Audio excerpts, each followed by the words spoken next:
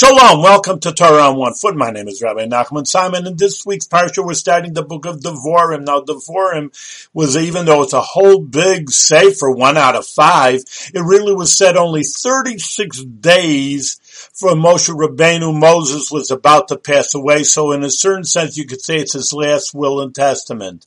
And therefore, we have to understand that even though Moshe said it all by himself, it doesn't say V'yidaber Shema Moshe and God spoke to Moses, like it always has been doing for the last 3 Chumash, the 3 parts of the Chumash. Nevertheless, that even though Moshe said it by himself, it's still obviously one of the 5 books of the Chumash, and it is holy, and it is given from God, because Moshe Rabbeinu was so holy and so nullified to God's will that whatever he said and the mitzvahs that he gave was really God's command also. Therefore, the leaders, the holiest leaders, are really directing what God really wants from us.